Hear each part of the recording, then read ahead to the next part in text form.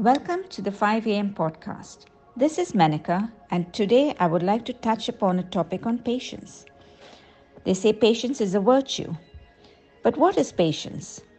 The dictionary says that it's the capacity to accept or tolerate delay, problems, or suffering without becoming annoyed or anxious. Today, more than ever in the rat race to keep ahead of the pack or just to get through our daily routines, we find ourselves getting more impatient with time. For example, we get into a lift, and as the doors are closing, someone stops the lift doors and gets in, delaying the lift doors from closing and going ahead by a few seconds.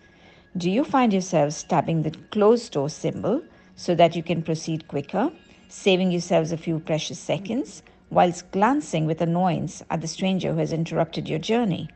Or as you're rushing to attend an important meeting at the metro or subway, you find a young mother struggling to pick up her baby pushchair and bags onto the train platform.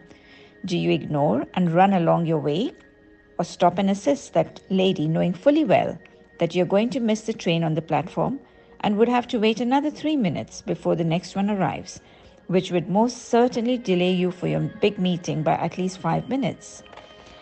I think patience is love, kindness, and compassion. Whether it's a mother's love for her child, who lovingly tells the same story the child wants to hear for the 1000th time, or the total stranger who will make sure that lift door remains open so that you can hop into the lift with a smile, or the stranger who stops to help the young mother, knowing fully well that he or she is going to be late for their meeting, but would gladly be of some help at this moment in time.